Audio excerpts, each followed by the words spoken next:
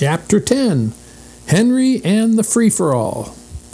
James Henry Alden was a very rich man. His big mill stood between Greenfield and Silver City. Now, J.H. Alden liked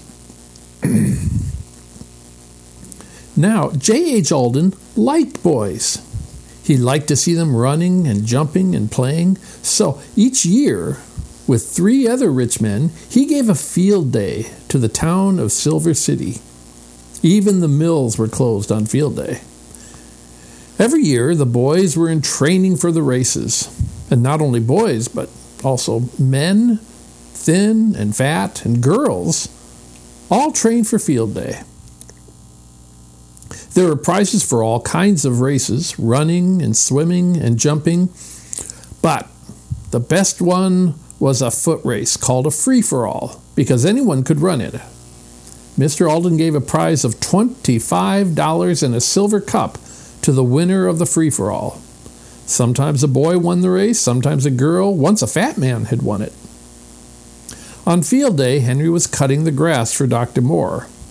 Suddenly, the doctor stopped his car in the street and called to Henry. "Hop in," he said. "Today is field day, and I want you to see the races." Henry hopped in, and the doctor started the car. "I'm sorry I can't go," said Dr. Moore, "and I want to know all about it. I want you to tell me who wins each race." Soon Henry found himself sitting on the bleachers. By and by, a small boy climbed up the bleachers and sat beside him. Then a man called, "Free for all! Come and get ready!" "What is that?" asked Henry. "A free-for-all?" "Don't you know?" asked the little small boy. "Didn't you see the one last year?" "No," said Henry. The boy laughed. "That was a funny one," he said. "There were 2 fat men in it and some girls and boys. That boy over there won it. You should have seen him. He ran so fast you could hardly see his legs at all." Henry looked at the winner of last year's race. He was smaller than Henry, but he was older. Suddenly, Henry stood up and quietly left the bleachers. He went to the room where the boys were getting ready for the race. "Do you want to run in the race?" a man asked him. "Yes, I do," replied Henry. The man gave him some track clothes to put on. "Where did you train?" he asked. "I never was trained," said Henry. "Well, these boys have been training all year," remarked the man. "Oh, I don't think I'll win," answered Henry, "but I like to run. It's lots of fun, you know." "So it is," said the man, "so it is." Henry could hardly wait for the race to begin. He loved to run, but at last the race was called. It was time to start. Henry was number 4. Now, Henry began to think, "It's a long race," he said to himself. "I must go easy at first." The bell rang. Off went the runners down the track. In almost no time, Henry was far behind most of the other runners. But he did not seem to mind this.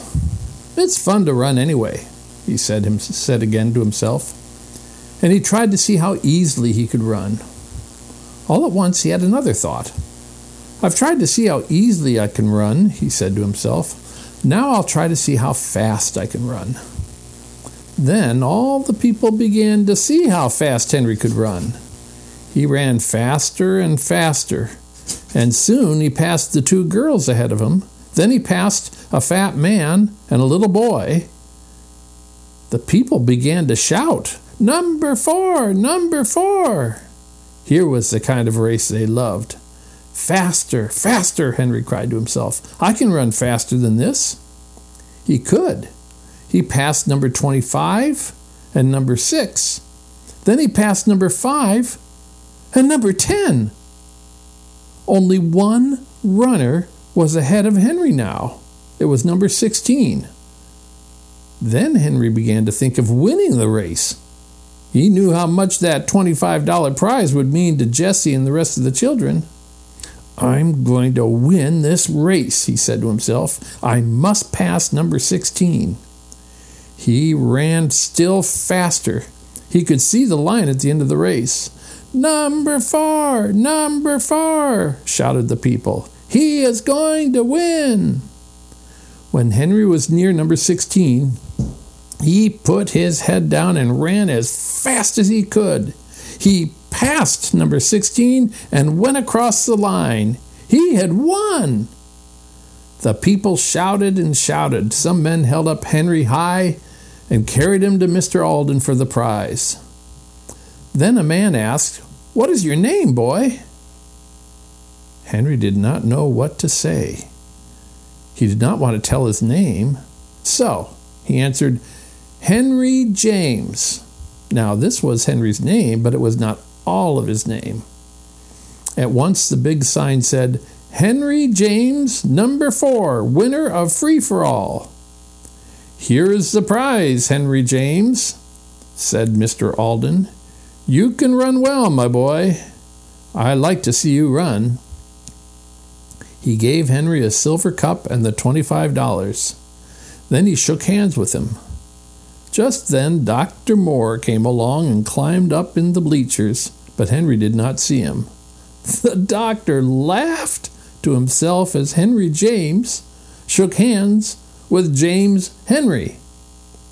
At last Henry got away from the people and started back to Dr. Moore's. He had the $25 prize in his pocket. When Dr. Moore came home and found Henry cutting the grass, he laughed quietly to himself. "I just got home," said Henry. "I will tell you I just got home," said Henry. "I will tell you who won all the races." Dr. Moore did not tell Henry that he had been up in the bleachers. He let Henry tell him all about the races. "And who won the free-for-all?" he asked. "I did," said Henry. "You did?" cried Dr. Moore. "Good for you. What are you going to do with the money?" "I will give it to Jessie," answered Henry. "Good," said the doctor again. When Henry arrived at the boxcar with the $25, he found dinner ready. Jessie had boiled the rest of the vegetables and butter on top. The children began to eat, but, hungry as they were, they stopped when Henry told them about the race and showed them the silver cup. They were so excited they couldn't eat. "You won the race, Henry?" cried Jessie, delighted. "Oh, I'm so glad." "You can run fast, Henry," said Benny. "I'm glad you won the race, too." He looked at the silver cup. "I said my name was Henry James," said Henry. "That's right," said Jessie. "So it is. You didn't have to change it." "Are we rich now, Henry?" asked Benny. "No, not very," said Henry, laughing. "By the way, I bought something for supper." Jessie looked in the bag. There were some fat brown potatoes in it. "Oh, I know how to cook these," cried Jessie happily. "They will be good. You just wait." "I can't wait," said Henry, laughing. Then he went back to work. After dinner, Benny played around with the dog. "Benny," Jessie said suddenly, as she hung her dish towels up to dry, "it's high time you learned to read." "No," said Benny. "No school now." Jessie laughed. "No," she said, "you can't go to school, but I can help you. I wish I had a book." "We could make a book," said Violet. "We have all the papers left from bundles." "So we could," replied Jessie, "but what could we use to make the words?" "We could use a burned stick out of the fire," said Violet. So Jessie put the end of the long stick into the fire and burned it black. Then she used the burned end to make words. "Won't Henry be glad when he finds Benny can read?" cried Violet. Now, Benny did not want to learn to read, but he liked to watch the girls make the book.